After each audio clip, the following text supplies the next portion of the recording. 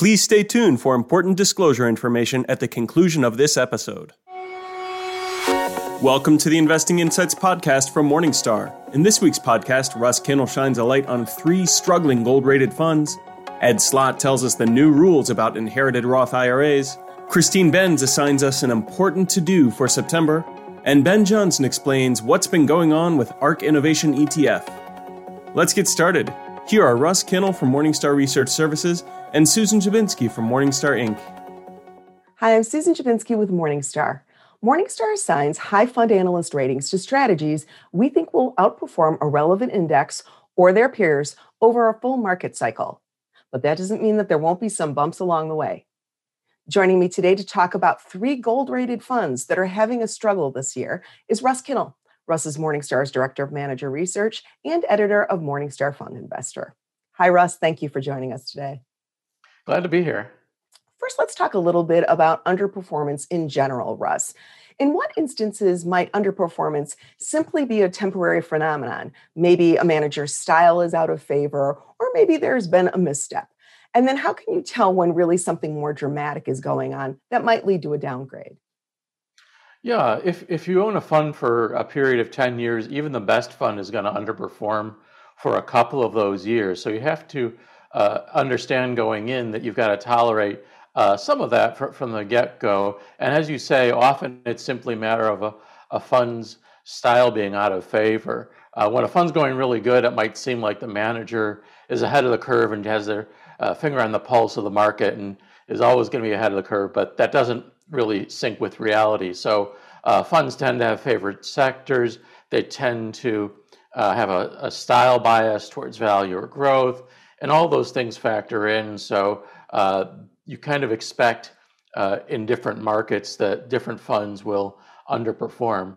Where we get concerned is if it's prolonged, if they reveal mistakes we don't think they should have made. So that's when we start to worry. But simply underperforming for a year is not necessarily a big deal. So, and just to be clear, the 3 funds that we're going to talk about today, they're all struggling a little bit this year, but we've retained our gold ratings on all of them, right? That's right. So the gold rating tell you that we definitely believe in these funds, even though they're struggling. So if a bad year, but it's still gold because our analysts essentially are reaffirming a rating every day they're at work. So if it's still gold, that means we still have faith. Okay. Well, the first fund that we're going to talk about that's having a little bit of a hard time this year is Brown Capital Management Small Company. The fund's actually in the red for the year to date through the middle of August. What's going on there? Yeah, this is a good fund, very fundamental earnings growth driven, but it's very aggressive. Huge weights in tech and healthcare. And so you kind of expect every few years it's going to have a tough year like this. In this year, small growth, particularly small tech and healthcare, have done worse than large growth in tech. And so you can really see the fund is suffering for it. But it had a really nice run the prior year, and its long-term record is still really robust. Next up is FMI Large Cap, and the returns for that fund are landing near the bottom of the large blend category this year. What's going on there? Yeah, this one's maybe the one disappointment of the 3 we're talking about because it is a valuation-sensitive fund, and value has done better than growth for the most part this year. So you would kind of expect it to do well. But what's holding it back right now is it's got a lot of consumer defensive stocks, particularly European names like Unilever, that have really been sluggish. And while the economy is really coming back and economically sensitive stocks are charging ahead, these more defensive ones are holding back, and that's kept the fund in the bottom decile for the year. And then pivoting over to the bond side, Western Asset Core Bond Plus is landing in the bottom decile of its category, and which is pretty notable considering this fund has, been a top half performer for 9 of the past 10 years. What's going on there? Yeah, this is a good fund, but fairly aggressive, as that plus indicates in the bond world. And they tend to be long duration. They've been skeptics about the story for a long time about inflation is going to come back and it's going to ruin the bond rally. And For, as you note, most of those 10 years they've been right, but this year the economy has been strong. Worries about inflation have come back, so the long end of the yield curve has gotten punished a bit, and given their longer duration, they've also suffered for it. Well, Russ, thank you so much for putting the performance of some of these funds in perspective. Sounds like investors should keep the faith this year with them, right? I certainly would, yes. Thank you for tuning in. I'm Susan Jabinsky with Morningstar. Expand your investing horizons and look to the long term with Morningstar's podcast, The Long View. Join hosts Christine Benz and Jeff Patak as they talk to influential leaders in investing, advice, and personal finance. Search for and subscribe to The Long View today. Now, Christine Benz from Morningstar Inc. talks IRAs with tax expert Ed Slott. Hi, I'm Christine Benz from Morningstar. The Secure Act ushered in new rules for inherited IRAs. Joining me to discuss what you need to know about that is author and tax planning expert Ed Slott. Ed, thank you so much for being here. Great to be back with you, Christine. Thanks. It's great to have you here. I'd like to discuss this new rule for inherited IRAs, the new rules that beneficiaries must follow following the passage of the Secure Act. Can you talk about that? Well, this is important because it's effective now. Actually, it became effective in 2020, but most beneficiaries would start now for a death in 2020. That's when it became effective. And the big change that beneficiaries need to know about is something we used to call the stretch IRA. That was the ability for beneficiaries to defer over their lifetime. They could go out 20, 30, 40, 80 years for a 2-year-old and stretch or extend the payouts on their inherited IRA over their lifetime. That ended beginning in 2020. So anybody who inherits in 2020 is under the Secure Act and was replaced for the most part with something called a 10-year rule, which means instead of that long stretch or extended payout period, most non-spouse beneficiaries will have to empty their inherited IRAs or inherited Roth IRAs by the end of the 10th year after death. The problem or the confusion was when IRS released their signature publication on this, 590-B. It's corrected now, but that's like the Bible, and it's normally a big non-event. It's just a wrap-up of the new rules. These things come out every year, but they had an example in there telling people how the 10-year rule would work, and it was wrong. I think it was copied, actually, from a prior year, and they just upped the years but didn't change it for the Secure Act, like the Secure Act didn't exist. So all the estate attorneys, it was in all the professional conferences, they said, IRS is saying under this 10-year rule, the beneficiaries have to start taking every year for 10 years. That is not the case. In May, they came out with what they call a revised, updated. They never say there's an error in there.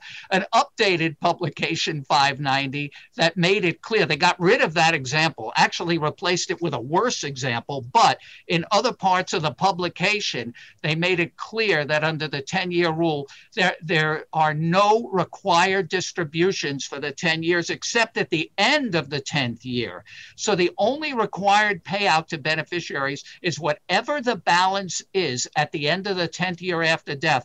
That has to come out. But you can do whatever you want in the 10 years. Actually gives beneficiaries a lot more flexibility. They can do whatever they want in the 10 years. Maybe a beneficiary, let's say a son inherits at age 50, but he's still working, making a good income. So he's retiring maybe in 3 or 4 years. He's not going to take anything while his income is high, and maybe he'll take distributions once he retires in years 7, 8, 9, and 10. So you have a lot of planning flexibility, but the stretch is gone for just about every beneficiary except the surviving spouse. There are some other exceptions. The surviving spouse is unaffected. They have the same rights and privileges, and that's good because most people that are married leave their IRA or Roth IRA or 401k to their spouse. There are 4 other categories of exceptions, people who still get the stretch, but it's not many people.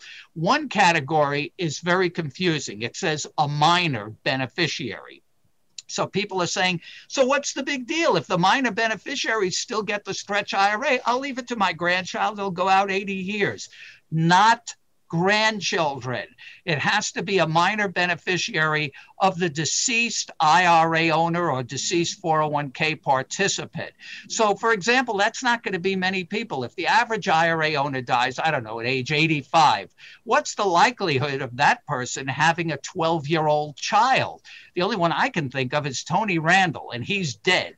So it's not a common situation. You know where it'd be more common? A 40-year-old unfortunately dies early and has a teenager, but then there wouldn't be as much involved generally. So even with the minor beneficiary, if you have that situation, it's only up until they reach the age of majority, which is 18 in most states, or they can actually go till age 26 if they're still in school. But after that, they're back on the 10-year rule. So that's the minor category. That's why that's confusing, not grandchildren. Then you have disabled, chronically ill, and this weird category of beneficiaries not more than 10 years younger than the IRA owner, people around the same age, a non-spouse, it'd be a partner, a friend, a brother, a sister. I guess Congress figured, they're about the same age. Let them have the stretch IRA. How long are they going to live anyway?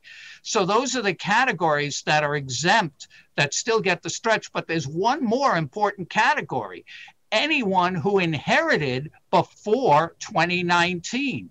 So if you left your IRA, well, you would be dead, but in 2019 to your grandchild who is 2 years old, that grandchild can go out. Let's say they inherited, you died on December 31st, 2019. That grandchild can stretch it out if she lives long enough for 80 years. But let's say instead you died on January 1st, the next day, 10-year rule. So you have to keep track of these two sets of rules. But here's the good news. This will only go on for about 80 years until all the people who inherited before 2020 are kind of washed out of the system. So it is grandfathered for anybody who inherited before 2020. They still get the old rules. You've been talking mainly about people who inherit, but what about people who are planning? If their goal was for their loved ones, say their children, to be able to extend the tax benefits in the way that they were able to do under the stretch, is there any alternative that kind of simulates that same tax deferral or not really? Yeah, there are alternatives, and that's what everybody's focusing on, the planners are, because what Congress did, they actually made IRAs and even Roth IRAs less valuable for wealth transfer. They actually downgraded these accounts as far as wealth transfer or estate planning, which is exactly what they wanted to do. Congress felt IRAs or retirement accounts should be for retirement and not as an estate planning vehicle to pass on for generations. So they made it less valuable.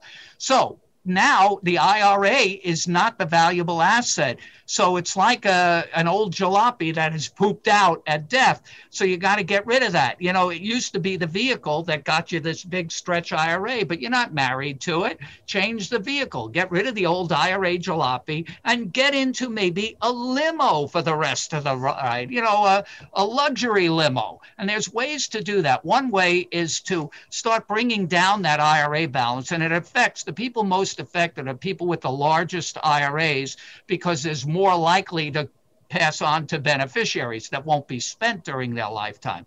So you might look at lifetime Roth conversions to get that balance down. And even though the children or grandchildren might have to take it out in 10 years, the Roth isn't a bad asset. They could leave it there for 10 years, growing totally tax-free. They still have to get it out at the end of the 10th year, but all of that growth will be tax-free at the end of the 10th year. That's one option. Another option is to get rid of the IRA, not all, but everything in moderation, and maybe look to life insurance. Now, just so you know, I don't sell life insurance. I'm a tax advisor. I don't sell stocks, bonds, funds, insurance, annuities. But as a tax advisor, I have to tell you the tax exemption for life insurance is among the single biggest benefits in the tax code, not used nearly enough. You could take down some of that IRA, assuming you don't need it, and it's meant to pass on to beneficiaries, and like you said, Christine, simulate that stretch IRA, and then pay the tax and put the money into life insurance, which can be given or left to a beneficiary directly or in trust if you're worried about the control or them blowing the money or squandering it or something like that, lawsuits, bankruptcy, all the things people worry about with their kids. And that can be customized to simulate the stretch or even better. Have your own. You remember with the life insurance, there are no stretch IRA rules. There are no RMDs. There's no tax rules and there's no tax. So that's one option. For the charitably inclined, charitable remainder trusts. And the key is you have to have a strong charitable intent. Remember, IRAs are the best assets for those charitably inclined people to give to charity. So instead of leaving it to your children, better off to leave them other non-IRA assets that they hopefully can get a step up in basis on and leave the IRAs to, say, a charitable trust. The IRA goes to the charitable trust at death. The charitable trust, a CRT, would pay income to your beneficiaries for a term of years or for life, and they would get these payouts, which can simulate a stretch IRA. But there's a warning there. I would never do that unless there was strong charitable intent and it was coupled with a backup life insurance policy. Because if that CRT beneficiary, your child or children, let's say, dies early, that's the deal. The money goes back to the charity. So you would want to have a life insurance policy on that beneficiary. So if the beneficiary dies early, at least the family is made whole and it's tax-free. Also, you have to be aware there are no extra payments. For example, if a beneficiary is getting these monthly or annual payments from the charity, that's what they'll get. Now, some parents like that to control it. But let's say they need an extra 50 or 100,000 for some business, medical, or financial emergency. No deal. They only get the payments. So you have to take that into consideration. I think the CRT, the Charitable Remainder Trust, is more for, say, $1 million IRA or over. There's administrative trust taxes. It involves a lot, but it's one way to simulate the stretch IRA, have your charitable intentions flourish for, with the IRA, the best asset to leave to a charity, and take care of your beneficiaries to simulate the stretch IRA. Other than that, the best thing is to use a lot of your IRAs through QCDs during life, the qualified charitable distributions, and get that money out at the lowest possible tax rate. Ed, you always bring such great information. Thank you so much for being here. Thanks, Christine. Thanks for watching. I'm Christine Benz for Morningstar. Next, Christine Benz helps us formulate a long-term care plan. I'm Susan Jabinski with Morningstar. For many of us, September is a time to buckle down after a relaxing summer. Morningstar's Christine Benz thinks it's as good a time as any to take a closer look at a difficult financial planning problem, formulating a long-term care plan. Christine's here today to discuss it with us. Hey there, thank you for being here. Hi, Susan. It's great to see you. So let's start with a basic question. What is long-term care and how likely are we really to need it? Yeah, it's an amorphous term. It describes healthcare and other types of care that are provided to individuals. It's often custodial care that helps someone with their activities of daily living. So things like showering, getting meals, and so forth. And this type of care is not typically covered by Medicare or your traditional health care plan. So it's typically an out-of-pocket set of costs if you do require long-term care. So, this isn't necessarily a happy subject to think about. So it's clear why so many people really don't pay attention to this or tend to skip over it when they're during the financial planning process. But ignoring it obviously isn't a good response. So where should people really start to think about this? The starting point is thinking about where you fall on the spectrum of paying for long-term care. So people with very little in assets will typically require Medicaid to pay their long-term care bills, and there's certainly no shame in that. In fact, Medicaid is the largest payer of long-term care in the U.S. today. So people without a lot of assets will likely be reliant on Medicaid. At the other extreme, people with significant amounts of wealth, probably a lot of our viewers who have significant financial assets, will be able to pay long-term care costs out of pocket. So they'd be the self-funders. And then in the middle would be people for whom some type of an insurance product might be appropriate. So there are two types of insurance products. One is a pure long-term care insurance product, and the other is what are called hybrid products. And those would be suitable for people who are nervous about their financial assets lasting throughout their retirement years and having enough left over to pay for long-term care. So let's talk a little bit more about those people who can self-fund. What are the steps that they should be taking?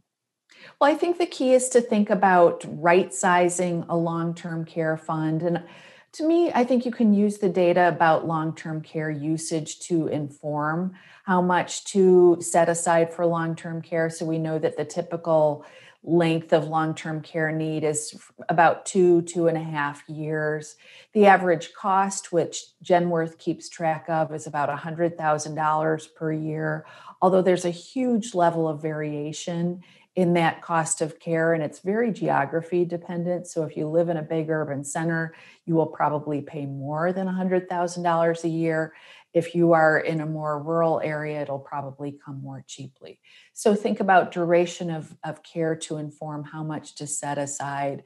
And then I think it pays to take that next step and segregate your long-term care fund from the rest of your investment assets, from the rest of your spendable assets. And the way I think about it is that you're building this fund for long-term care, but if you end up not needing it, maybe you have a lot of longevity. Maybe you end up living to be over 100. Well, then that fund could provide you with the funds that you need for the later costs in your life. Alternatively, you could leave the money for children or grandchildren if you end up not using it for long-term care or having a lot of longevity. So there's some flexibility with this strategy, which I think is attractive. And then what about people who maybe their plans are a little bit tighter, so they would want to consider pursuing some form of long-term care insurance? What are the considerations there or things to keep in mind? Right. So there are pure long-term care insurance policies. A dwindling number of insurers are offering these policies in part because their claims experience has been terrible. They've found out that if people have this type of insurance, they tend to use it. And they've also been beholden to this very low interest rate environment. So many of these firms have been prompted to increase their premiums over the years. Consumers have had kind of a bad experience. Many consumers have. And that's why we've increasingly seen some of these hybrid long-term care insurance products come online. And so this is typically a life insurance policy with a long-term care insurance rider bolted on. There is an additional product type that is an annuity with a long-term care product. These products are more complex, certainly, but they do feature an attractive degree of optionality. So many consumers are worried about putting their premiums toward a long-term care insurance policy, a pure policy that they never need. These products, the hybrid products, protect you against a range of outcomes. And from that standpoint, they can seem pretty attractive. Another feature is that you can do what's called a 1035 exchange into a hybrid product from a life insurance product. And so that is something to consider for people who have life insurance that they don't necessarily need anymore. And Christine, what about for people who don't have sufficient assets to either self-fund or to pursue some sort of insurance option? What should they be bearing in mind? Well, I think the key thing to be bearing in mind in that instance is that you may not have a lot of choice in terms of where you receive long-term care, that if you are using Medicaid to fund your long-term care, using state resources to fund your long-term care, you will not have a lot of latitude to choose where you receive care. And receiving care in home, which many people seem to prefer, is typically not an option with Medicaid provided care. So that's a key consideration. And then another key thing to bear in mind for married couples is that you need to exhaust most of your resources to qualify for Medicaid provided care, and that can effectively impoverish the well spouse or leave him or her with insufficient assets to live on. So that's another key consideration in that case. It's not an easy fallback. It's a fallback for many, but there are certainly trade-offs. And then finally, you think it's important to think through some of the non-financial aspects of long-term care. What should people be thinking about there? Absolutely. So a key one is the type of setting in which you might choose to receive long-term care.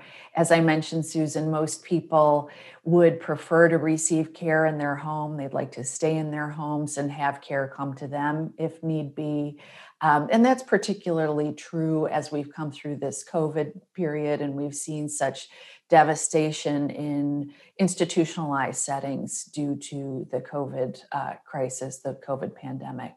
And then another thing I think to think through is just the impact of long-term care on those around you. So we know that family members tend to be key providers of long-term care on a sort of informal basis, but there are costs to be borne by people providing that care in terms of their own health, in terms of their own quality of life. And there's also been some research about the impact of these informal caregivers, the impact that they felt in terms of their careers, that many people who are informal caregivers are also shouldering paid work elsewhere. So really thinking through the implications for your family, for your extended network, if in fact you require long-term care, I think that's an important set of considerations. Well, Christine, thank you so much for joining us today. It's a difficult topic to discuss, but one that's very important. Thank you. Thank you, Susan. I'm Susan Jabinski with Morningstar. Thank you for tuning in. And lastly this week, Ben Johnson from Morningstar Research Services discusses shorting ETFs.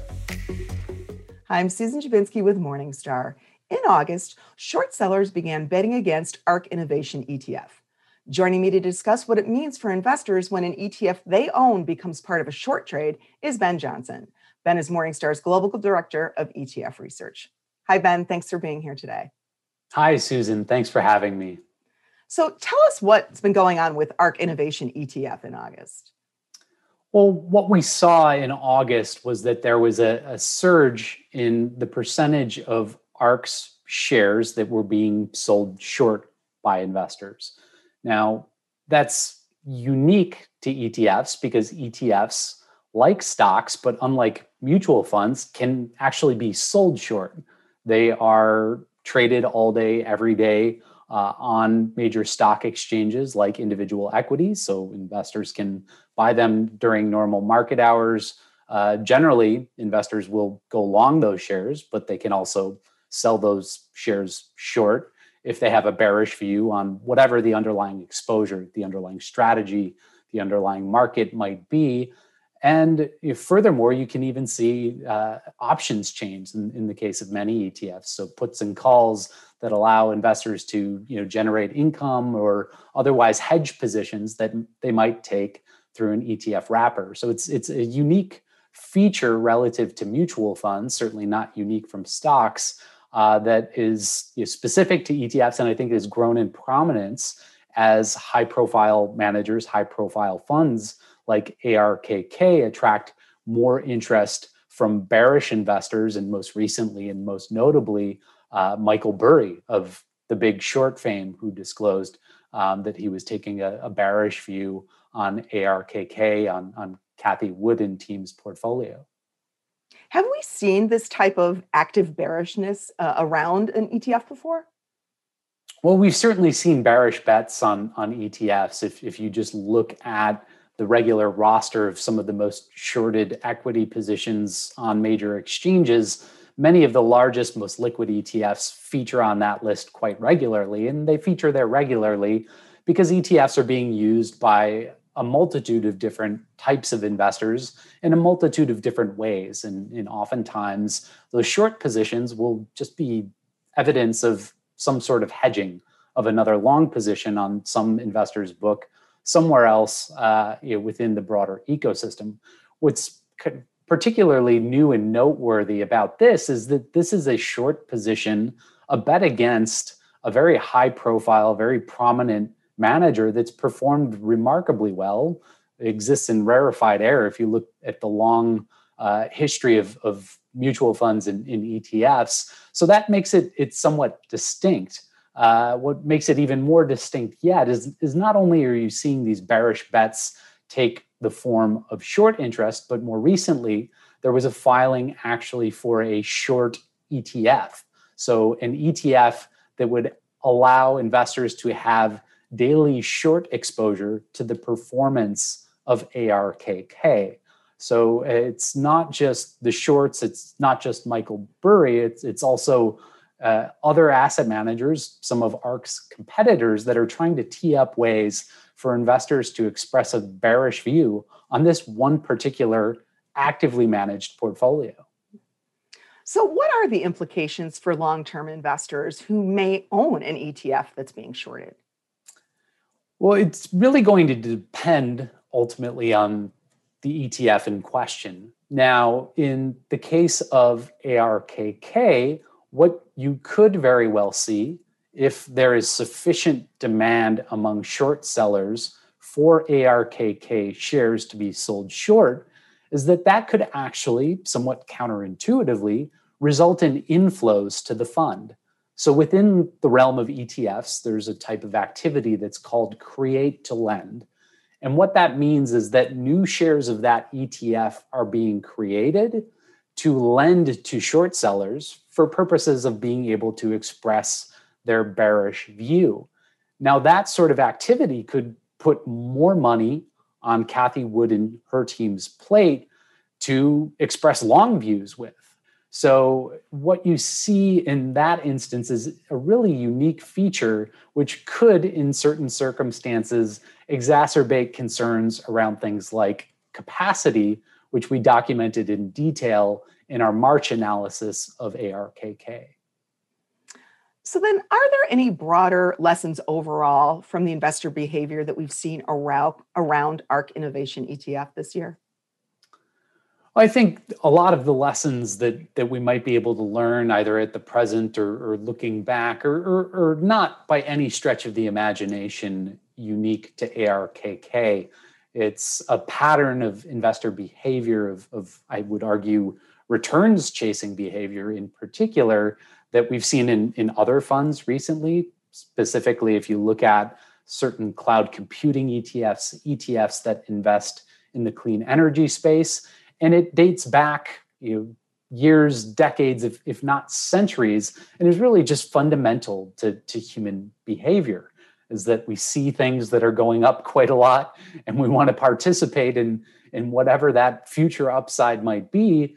And unfortunately, oftentimes, many arrive at the party too late to enjoy the lion's share of the returns that are being generated by that underlying exposure, by that manager, by that strategy. Well, Ben, thank you so much for your time today. We appreciate it. Thanks for having me.